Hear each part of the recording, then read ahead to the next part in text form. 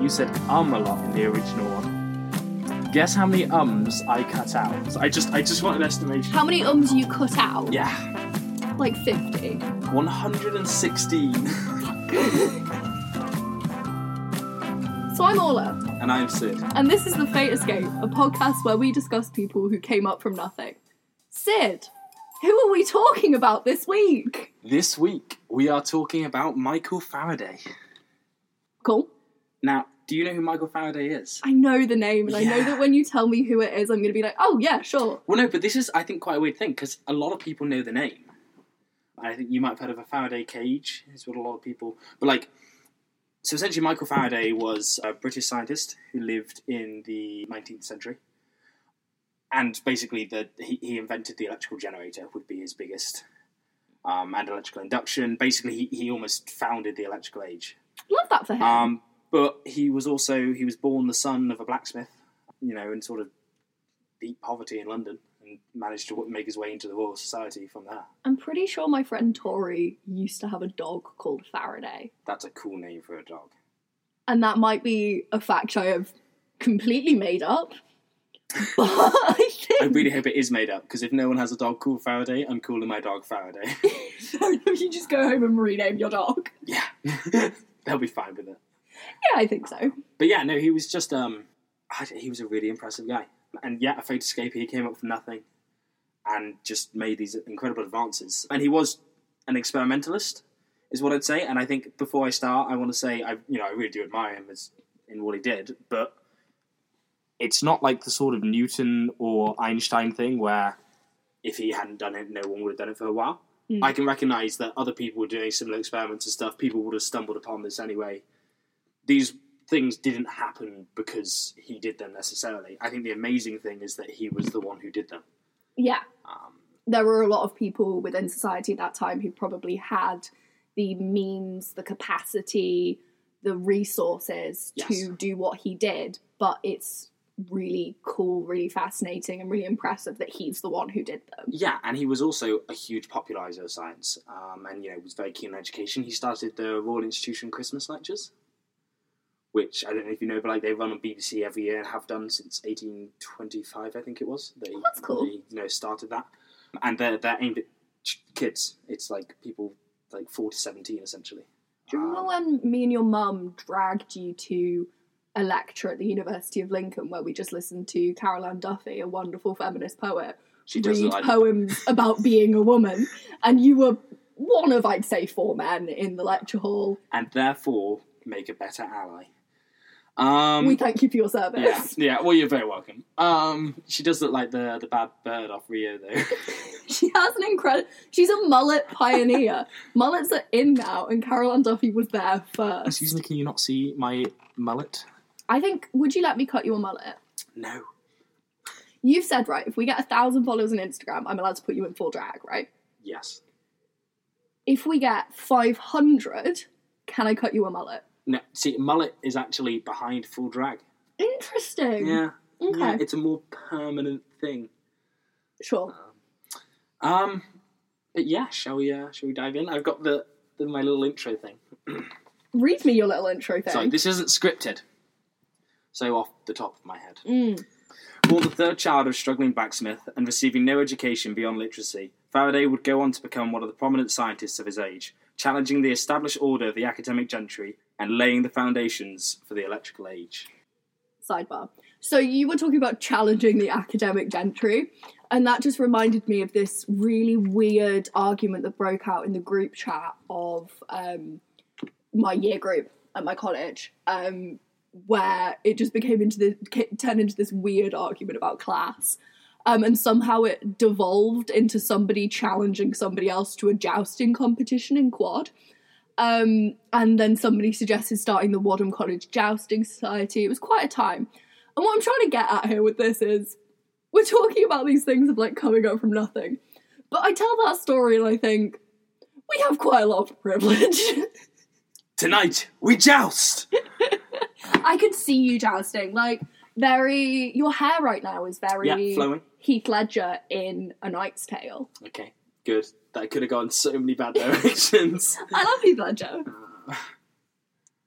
So, Faraday was born in London on the 22nd of September, 1791.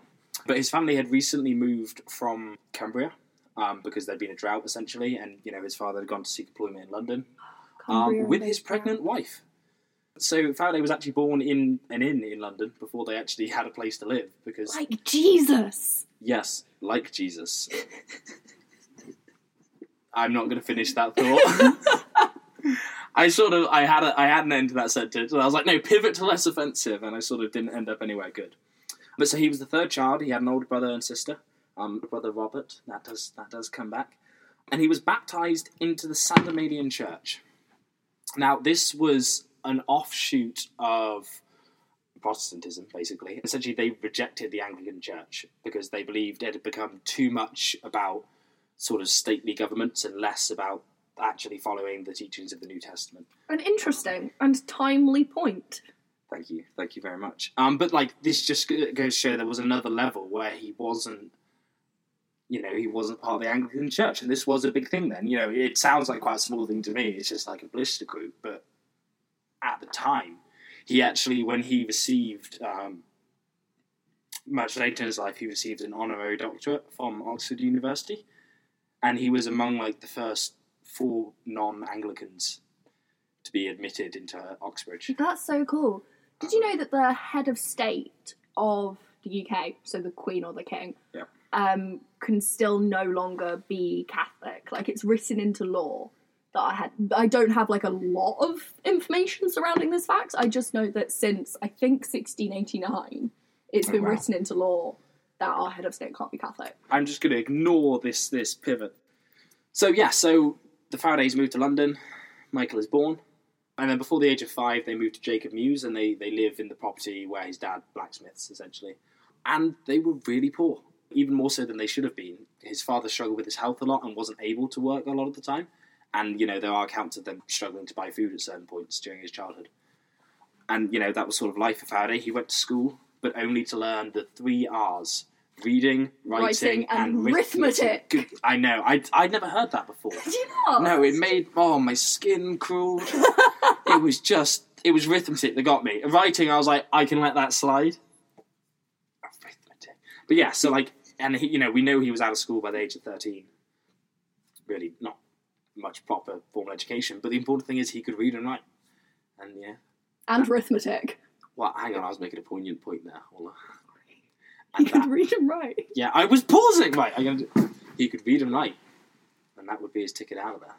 That was beautiful. That was really good. But I would also really like you to keep my and arithmetic thing because that made me laugh so much. Right. So in 1804, September of 1804, in fact, on his 13th birthday, oh, that's nice. Faraday became an errand boy for a local bookbinder of the name George Ribaud, and part of his job, and I just want to highlight this because this is completely irrelevant detail, but one of his jobs was delivering newspapers, and then around lunchtime he would go collect up all the newspapers and deliver them to other people, because that's how newspapers worked. I love toward the end of the 18th century. Isn't that amazing? That would be such a great way for a crime gang to spread messages and information. That's not what I was thinking. I was thinking, isn't that cute? They were recycling. But that's also cute.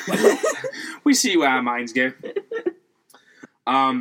Faraday did this for about a year until in 1805 he was offered a formal apprenticeship by Ribaud. And now I just want to highlight this character Ribaud for a second because there are lots of accounts, he said sort of before Faraday really became a big name that he really recognised that Faraday was special. And so essentially what Faraday did when he became an apprentice at a bookbinder's, he would read every book that they were going to bind. And he just read and read and read. And we know certain books that went through his hands, and one was Encyclopedia Britannica, and it's known that he read the electricity article in there, and he later said, that got him interested. And another one was Conversations in Chemistry by Jane Marcet. And now she was a writer who tailored more toward the young. And they sort of had some experiments and stuff, and Faraday would do these with pots and pans and stuff, following the experiments in this book. And he later said in 1858 in a letter to a friend about the Jane Marcet chemistry book, "It gave me my foundation in science. Her book came to me as the full light in my mind." That is incredibly beautiful, as is the fact that you used a primary source. That's lovely. This is full of them. Sexy. Like another one, and I was talking about how, Ribot recognised Faraday's, great intellect, and he later wrote in 1813 for publication to a friend. So 1813, Faraday would have been, 22 then? This is before he made it big. And I quote, again, another primary source, an account of the progression of genius in an apprentice. Oh, I love that. I love that. Yeah, and so we sort of see Ribot was like this driving force in Faraday's life because he encouraged Faraday to copy from the books, the text and the illustrations. He encouraged him to go see machinery in action around London. There were pumping works and like lots of new machinery was being built around then. This is the beginning of the industrial age, really. And he also asked customers if Faraday could see their private art collections. He really, sort of pushed Faraday. That's incredible. That's kind of, in a very different way, kind of similar in a very different way, to patronage in sort of medieval and early modern times, and the idea of somebody with higher, whether it be material or cultural capital, championing someone. But it's a much less self-serving version of patronage, because the idea of patronage in reality in early modern Europe was to demonstrate the status of the people who were providing the patronage, because they were like, fuck yeah, look at me. Yeah.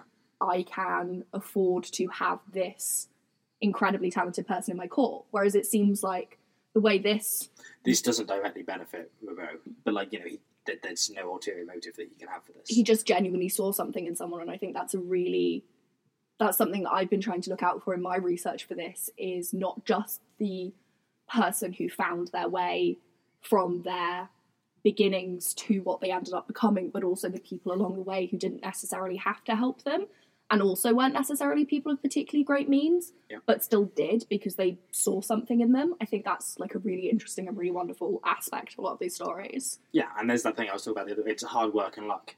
And this really falls into the luck category that they came across these people. And so, just huge shout out to George Ribot.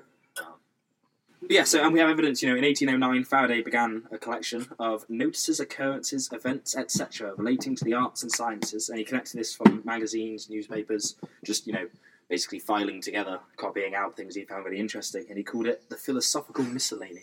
Oh, that's lovely. And it was written by hand and, illustrated with pen and ink drawings. And in 1810, Faraday started going to a series of lectures being delivered by John Tatum in John Tatum's home, and he was a local silversmith. And ancestor of incredible actor, star of the Step Up movie, Channing Tatum.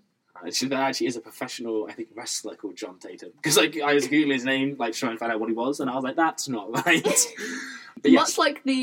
Much like Genghis Khan, or Genghis Khan, depending on who you ask, the lineage of Mr. Tatum spreads far. Who says Genghis Khan? I listened to a really interesting, I cannot remember who it was by, but I listened to a really interesting podcast about Genghis Khan, and the very, very knowledgeable presenter said Genghis throughout. See, I think you never say a soft G, because even if you're right, you sound like a douche. And my example would be, it was an In Our Time podcast, which is a BBC Radio 4 podcast, and it was about fungi. And about half the people on it, half the who's professors, a fun guy? They called it fungi. And they might be right, but no one wants them to be. But so 1809, Faraday started going to lectures by John Tatum, who was a local silversmith who'd been educated in the sciences, and they were held in the top room of his house, and Faraday made detailed drawings of John Tatum's, of this setup. And that's another thing to note, Faraday made extensive notes throughout his life, which is quite helpful when you're researching. But so this cost a shilling, which his elder brother Robert paid for, who was now taking over as a blacksmith after Faraday's father died in 1810. So Robert was now kind of the head of the family, and he paid the 1 shilling price for Faraday to give these lectures, which I think was jolly nice of him. Yeah, that's a cute move. But again, Faraday made extensive notes of these lectures. That was what he did. He saw these things, he copied them down, he drew the diagrams. John Tatum also started a sort of break-off from these lectures called the City Philosophical Society, where he invited certain men from the audience to come and present their own lectures in a different meeting each week, and they'd share ideas and stuff, which Faraday was a part of. Yes, he was a misogynistic bastard. I was about to say, and I thank the first one of those men who invited a woman to speak. Yes, go ahead, Ola. Thank you. Yeah, worth it.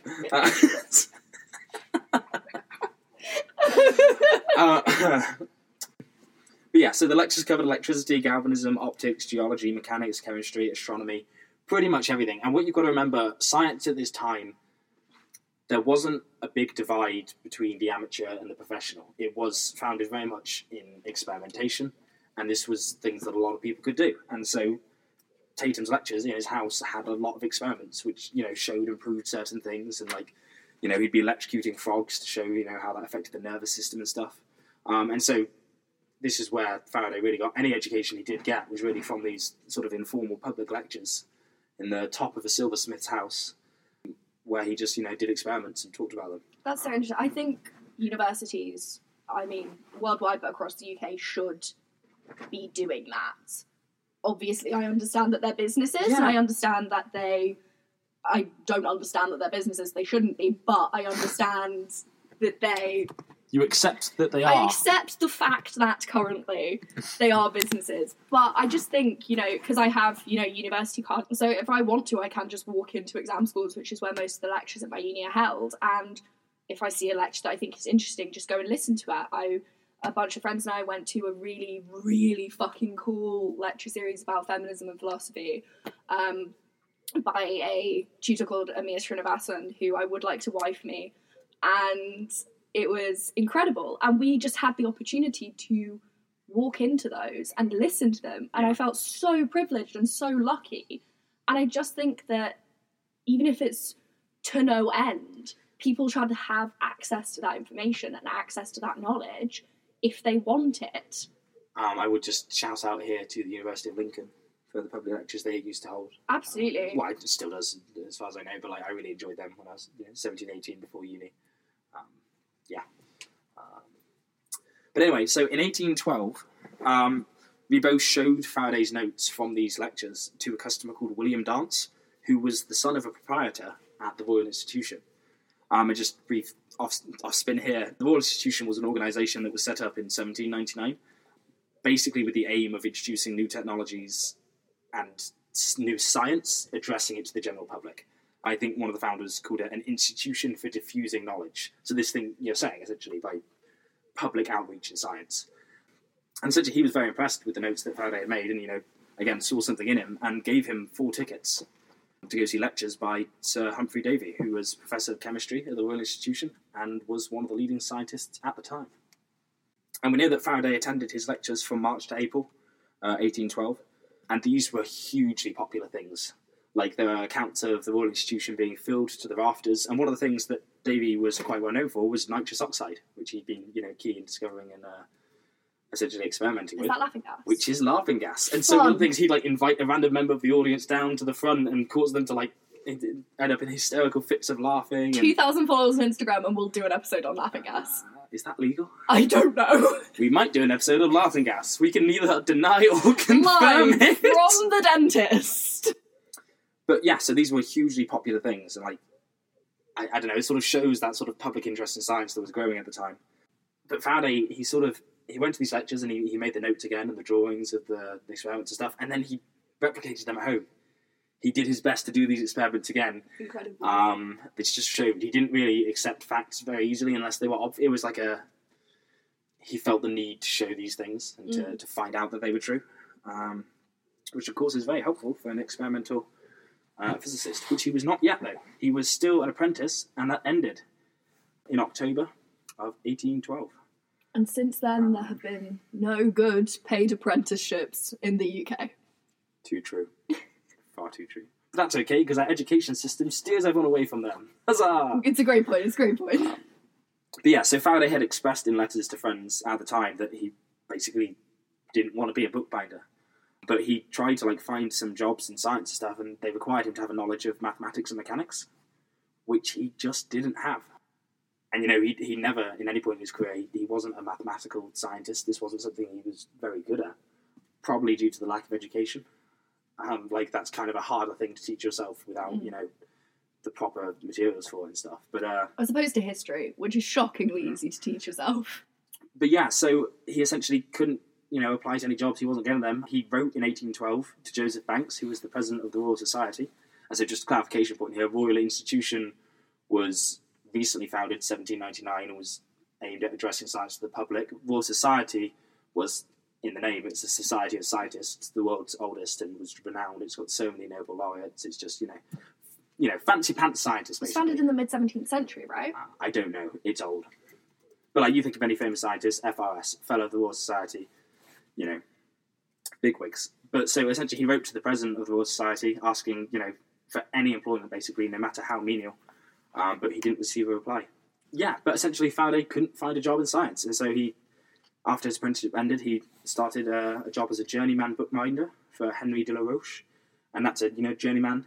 It's basically someone who learns a trade and then goes to work for someone else with that trade, as opposed to being an outright bookbinder. He doesn't... He's a guffer.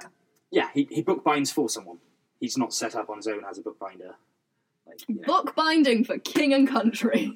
Yeah, so he goes to work with Henry de la Roche, and he moves back in with his mother, having lived with George Ribaud during the apprenticeship. And yeah, so he's quite dissatisfied with his life, and he started his job as a journeyman bookbinder.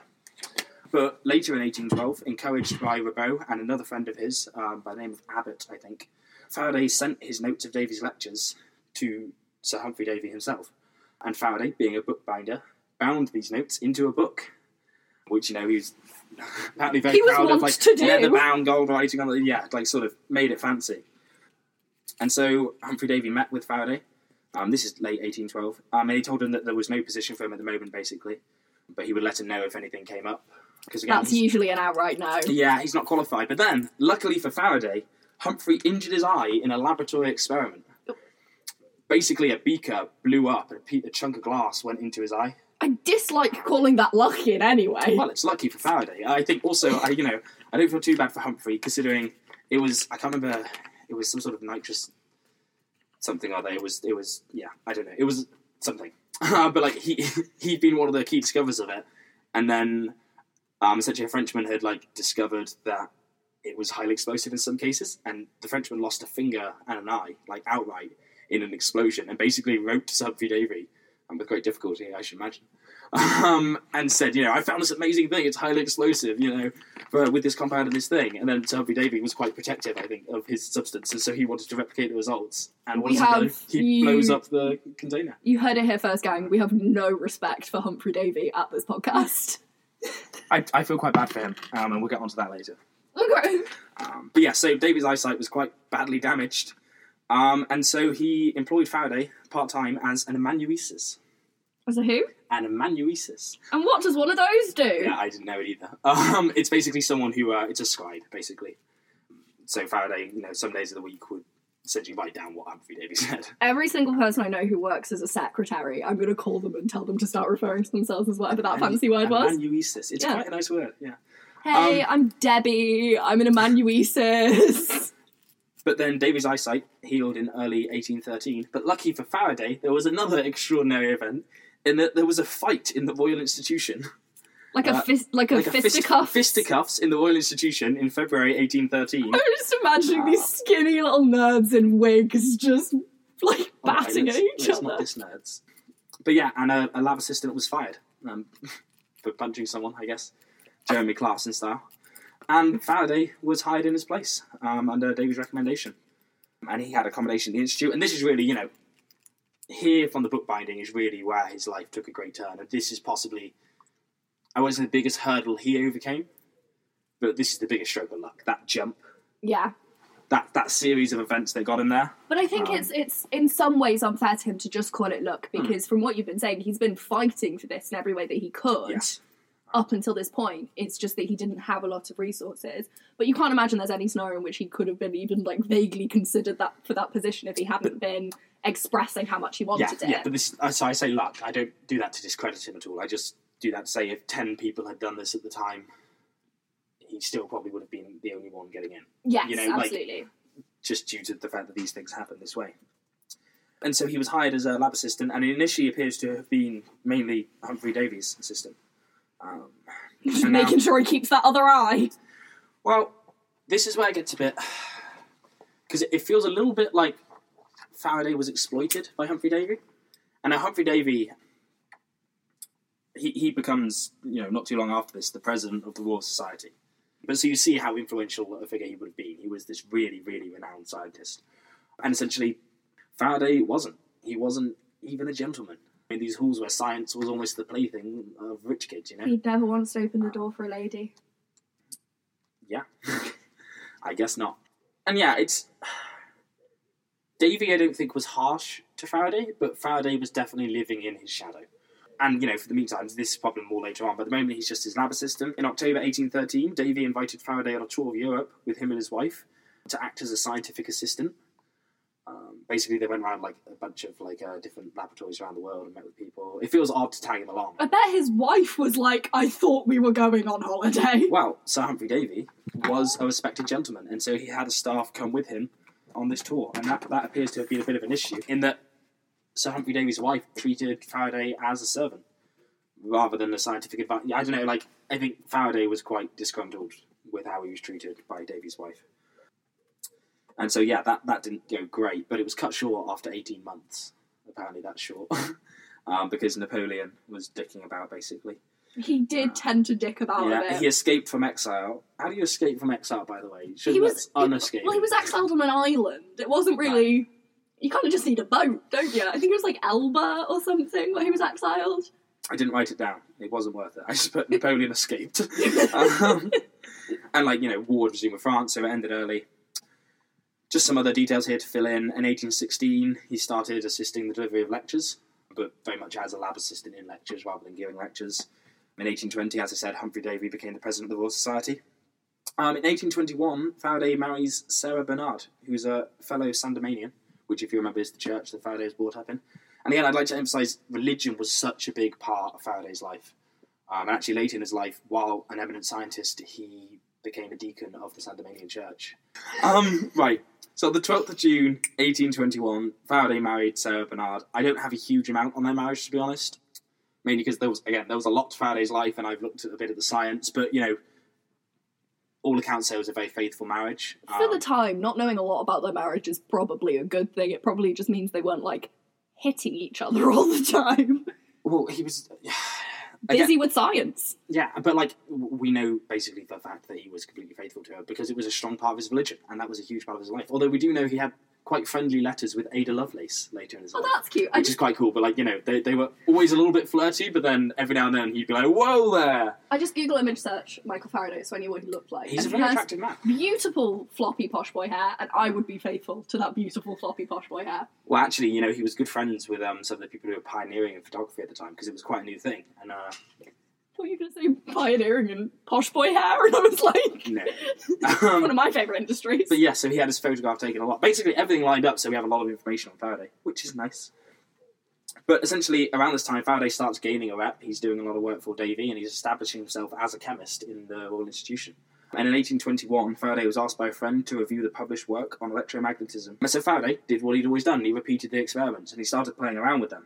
And in September of 1821, he discovered electromagnetic rotations, which was that a wire carrying a current can be made to move around in consistent rotation around a magnet. And so this is basically the principle behind the electric motor. So, big wig stuff. Thank you for my car, Michael Faraday. And yeah, so this essentially was a huge turning point for Faraday. Again, even more accepted, he was elected as a fellow rather, of the Royal Society in January of 1824 at the age of 32. But this is the sort of time where he starts not actively clashing with Davy, but he's still stuck basically working as Davy's assistant, even though he's a fellow of the Royal Society, even though he's an established scientist of his own right. And so various other things happen around these times. Faraday's involved in the founding of the Athenaeum, which is like basically a sister society to the Royal Society, for like non-scientist members. It was to keep the Royal Society just full of scientists, was the idea. Important. Yeah, just like gatekeep, girl boss. Sure. But, you know, Faraday was their first secretary, but he really didn't like this and jumped out soon. And this is the bit where I feel sorry for Davy. Because between 1824 and around 1826, Faraday working for Davy, the Royal Navy had been having some problems with the copper-bottomed ships, in that they were corroding in the salt water. And so essentially they would be corroding, it would be wearing away at the metal, because you'd get copper salts forming on the bottom of the ships.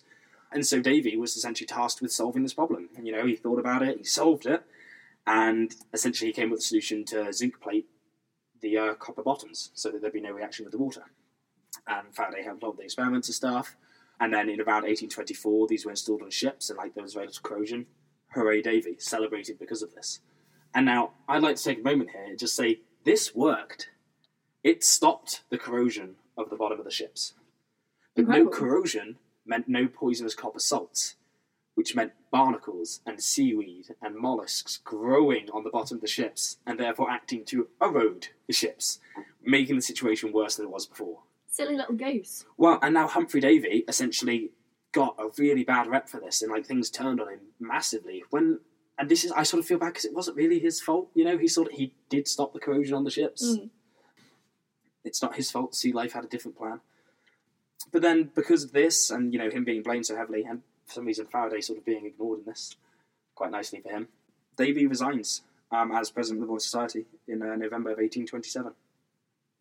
And this gives Faraday a lot more freedom. He's no longer got to work as, well, let me try that again. This gives Faraday more freedom because it lessens Davy's influence inside the academic institutions at the time. Mm-hmm. Davy's still a practicing scientist, and Faraday's still doing work for him, but Davy has less of a grip on Faraday.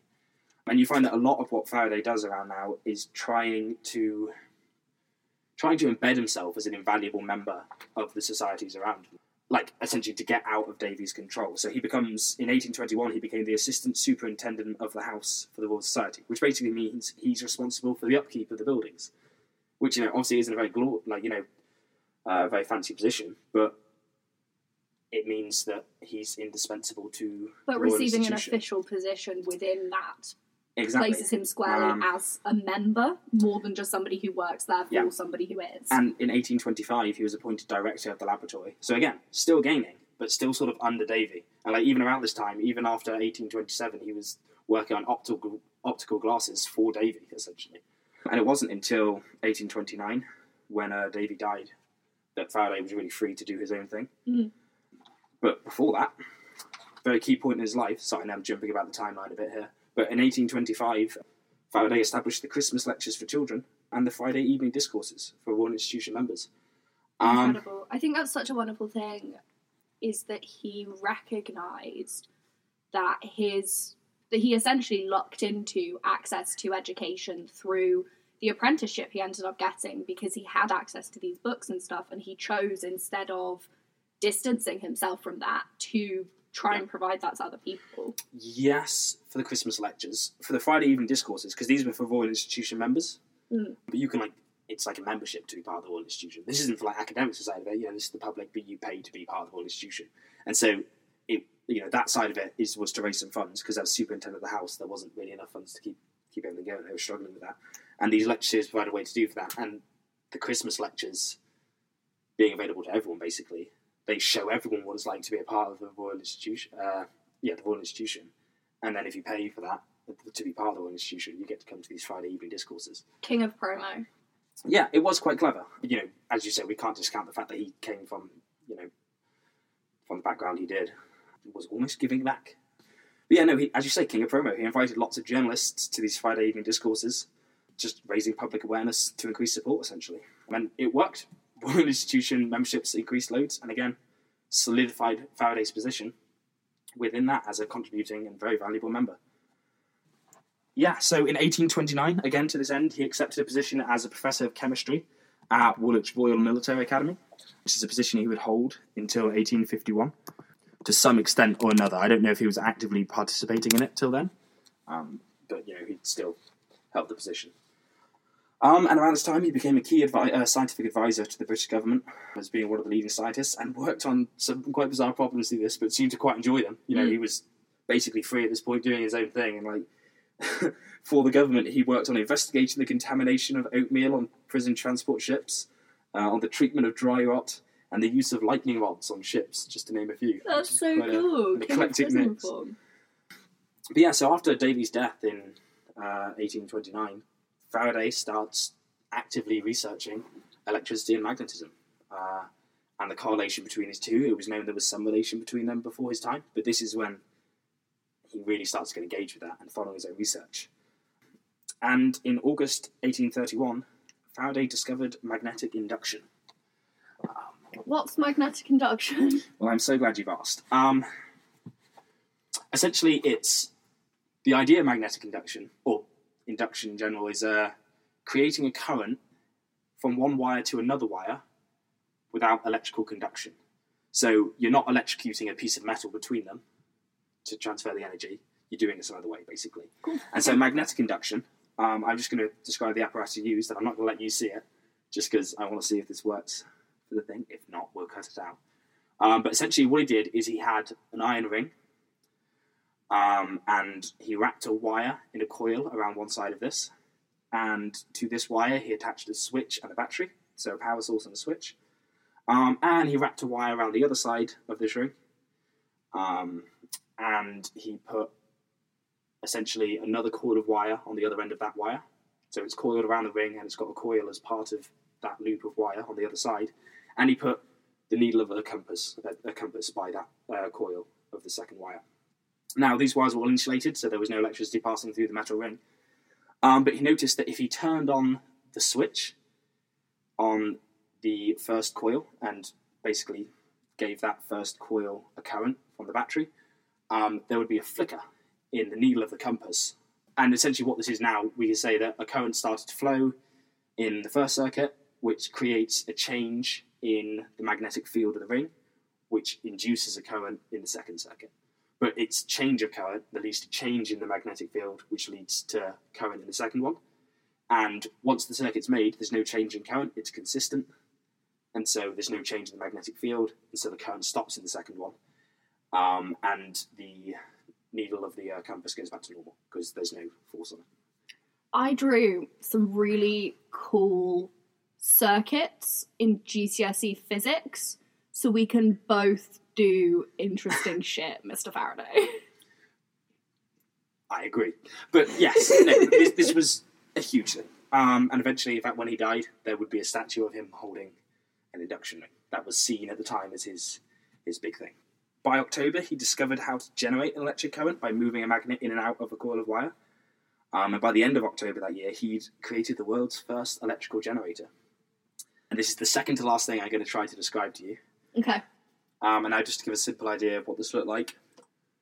Imagine two prongs. Got it. No. Scrap that. Oh, but I had such beautiful prongs.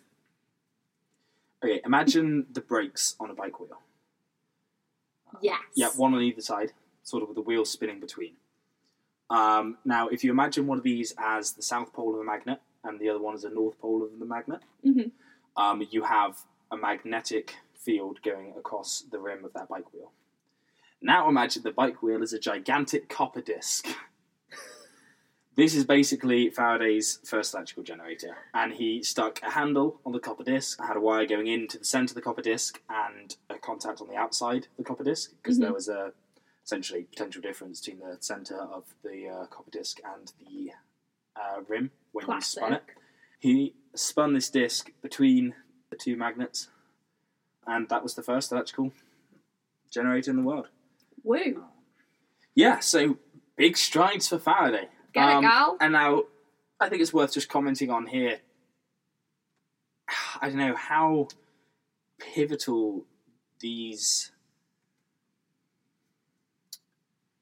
I don't know, not discoveries, almost inventions were.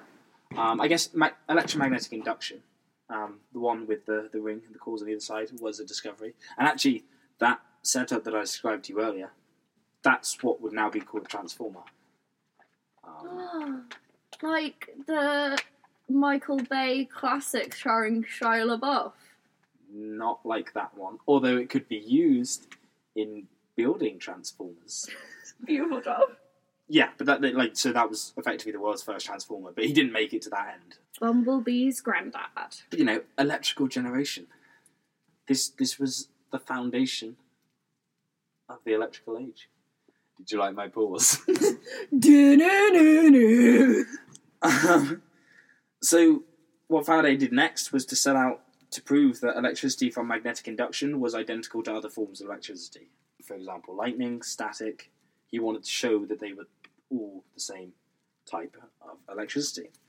And in doing this, and in experimenting around this, he found flaws in the established fluid theory of electricity, which was the prevailing theory at the time, which was that electricity was caused by the flow of a fluid in That's objects silly, that isn't conduct it? electricity. Yeah. Well, I don't know. It wasn't an illogical conclusion, but Faraday started to find places where this just simply didn't hold true, and so started going against this established theory. So just to fill out some other details that were happening in his life around this time, it was in 1832, so just the next year, that Faraday became the deacon of the San Dominican Church. Also in 1832 was when Oxford offered Faraday the honorary doctorate, and again, one of the first 4 non-Anglicans admitted to Oxbridge. And in October 1834, so jumping ahead a couple of years now, Faraday published his 10th volume of Experimental Researches, which, was this work on essentially providing evidence against the fluid theory of electricity. Mm-hmm. And his first had been on induction work, so just in 1831. So this was his 10th volume in about 3 years. 3 or 4 years. So, damn, can he ghostwrite my essays for uni? How does he write? Like he's running out of time, In 1833, he became the Fullerian Professor of Chemistry at the Royal Institution, which was... Who? Professor of Chemistry? I looked this up. Fullerian, which is named after someone whose surname was Fuller. Okay, that makes sense. I was like, a word I don't know! That's cool. Okay. But this was a position that was essentially made for him. So he was the first Fullerian Professor of Chemistry. And he held this position till his death. In December 1835, he constructed a 12-foot timber-framed box covered in wire and insulated by glass from the floor in the lecture theatre of the Royal Institution. Just for bants, or...? No. See, he noticed that when the box was charged, and he sort of had a theory about it, when the box was charged, so electrical current passing over it, anyone inside was fine. They were insulated from it. You wouldn't want to be the first guy to test that out, would you? No, you would not. But this was the Faraday cage, which is, I feel like a lot of people might have heard of a Faraday cage. I think there's an idea. It's in a lot of pop culture. But essentially, Faraday cages now, they're used to protect like sensitive equipment from radio waves and, MRI machines from phone signals and stuff. Basically, to protect things from electromagnetic radiation. I don't know if there's an easy way to describe how a Faraday cage kind of works. But just to give an idea, if you imagine a metal or conductive material surrounding a person, and then an electric field across it, you've got a positive side and a negative side. Mm-hmm. Now, the metal is made up of positive ions with negative electrons floating about all over the place. When this current is applied, all the electrons are attracted to the positive side, leaving just the positive ions on the negative side. And so, looking at the boundaries of this metal around the person, if you imagine on the left-hand side, you've got the positive electric field going across it, but then a negative barrier made by electrons. Mm-hmm. And on the right-hand side, you've got a positive barrier made by the ions, and then the negative side of the electric field. And so, there's no electric field inside the box, and it stops there and carries on. And again, this went against the ideas of the fluid theory of electricity. Okay. And so, for Faraday, this sort of confirmed his thought that electricity was a force rather than a fluid. So, that was a big deal, basically. And that's sort of like the main discoveries of his life. He showed some other things, through his life, did different experiments and stuff. But, these were the main ideas. But he didn't have the mathematical foundation to sort of develop these theories. And this wouldn't happen until the late 1850s. Wow, okay. But I guess, so this is 20 years later, when James Clerk Maxwell essentially develops the maths for these theories. And the Maxwell equations, you might have heard of them, but they're equations describing magnetism and electricity, how it works on a fundamental level, and essentially confirms all these theories that Faraday had.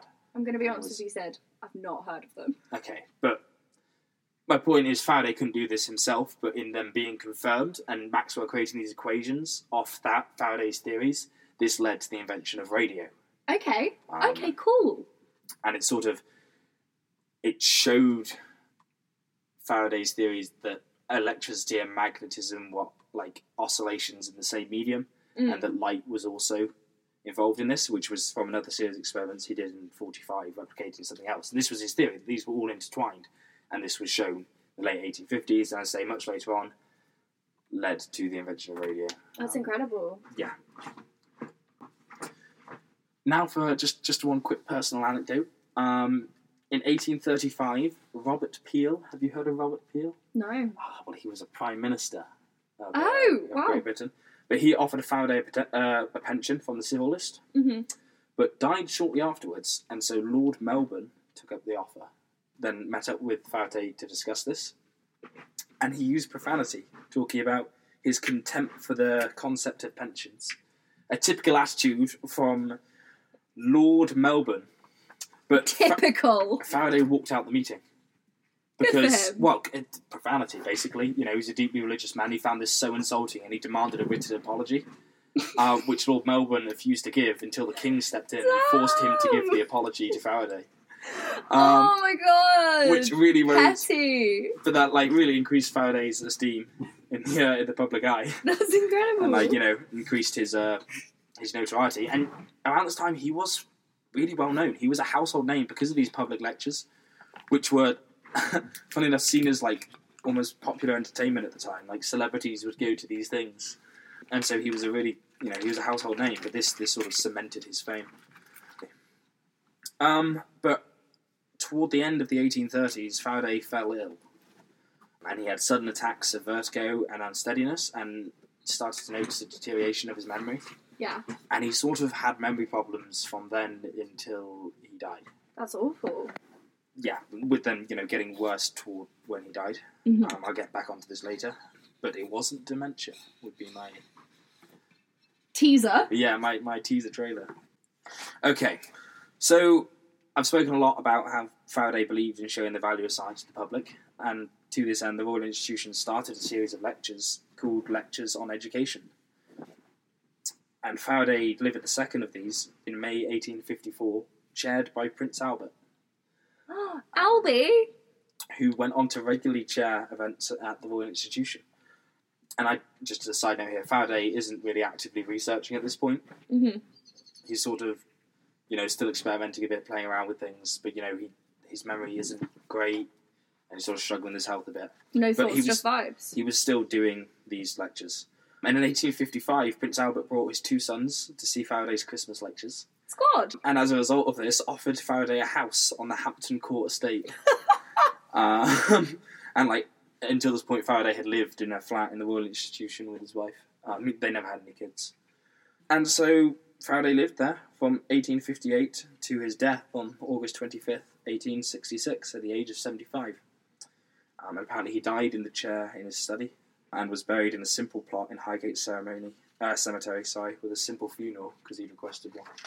And this was, it's well accounted that he remained quite a humble man. And I think this was because of his grounding in religion, to be honest. As much as I'm not a fan of religion, that was a big thing for him.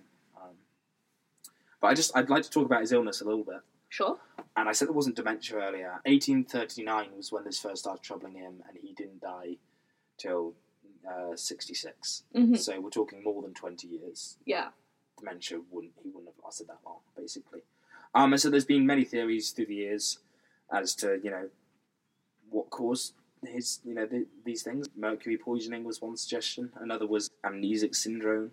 Essentially, it's basically amnesia, but amnesia's portrayed ridiculously in pop culture because it's not forgetting your past. Amnesia is struggling to hold on to what's happening at the moment. And forming newer thoughts. And I think the current accepted one at the moment is functional cognitive disorder, is what they think he had, which essentially means that he had difficulties with memory and thinking not because of brain cells deteriorating, as in Alzheimer's, but rather a problem with how the brain is working, which could be like a chemical or structural alteration, which might again link to mercury poisoning. Sure. And I've got just some quotes here from Faraday in letters that he wrote to friends, toward the end of his life. One from December 1863. It says, "My words totter, my memory totters, and now my legs have taken to tottering. I am altogether a very tottering and helpless thing." And Oh, I love that. in the same letter, again and again I tear up my letters, for I write nonsense. I cannot spell or write a line continuously. Whether I shall recover this confusion, I do not know. I will not write any more. That's so sad, because his intelligence and his passion for knowledge and learning was the thing that had got him to the place he'd ended up. And so hearing him, even if he wasn't, feel as though he was losing it and not necessarily know the true impact that he would ultimately have had is really hard. That's really upsetting. Yeah, and now there's just one more quote I'd like to read to you, which is, I think, possibly from slightly before that, but I kind of wanted to end my thing on Faraday with it, which he wrote in the last 4 years of his life to a fellow scientist who was a close friend of his, Auguste de la Rive.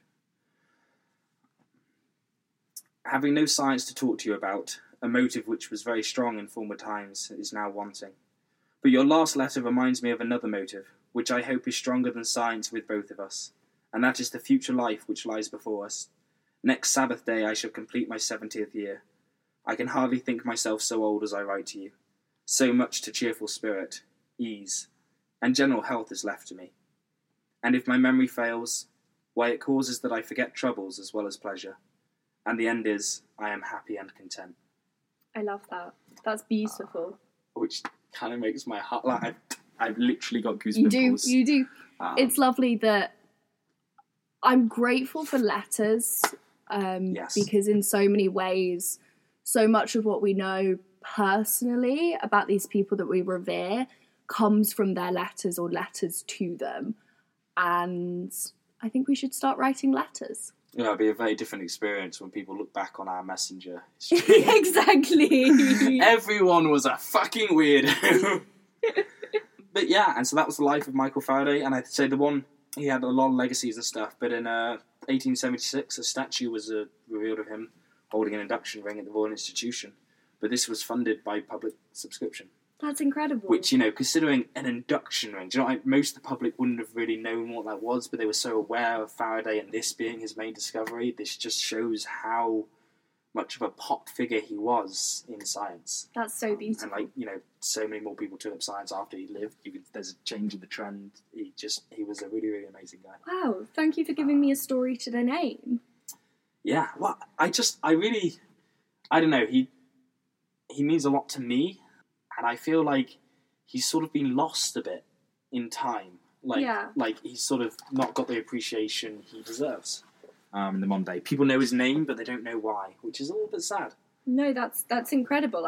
I'm grateful to know more about him. I think I have a tendency to, know the theories maybe. Well, I mean, that's not true. Know the names of the theories and kind of know the idea of people like him, famous scientists, famous academics who have put their name to something but not actually know about them and who they were.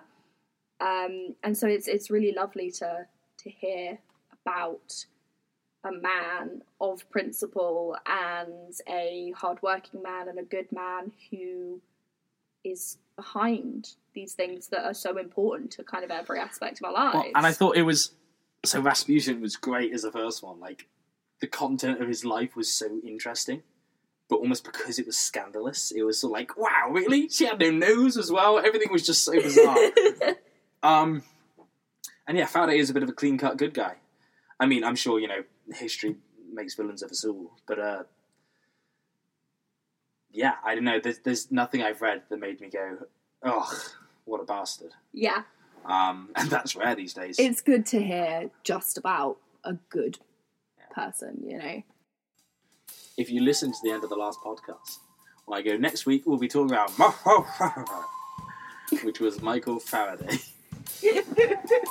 Which is my little Easter egg to any keen listeners.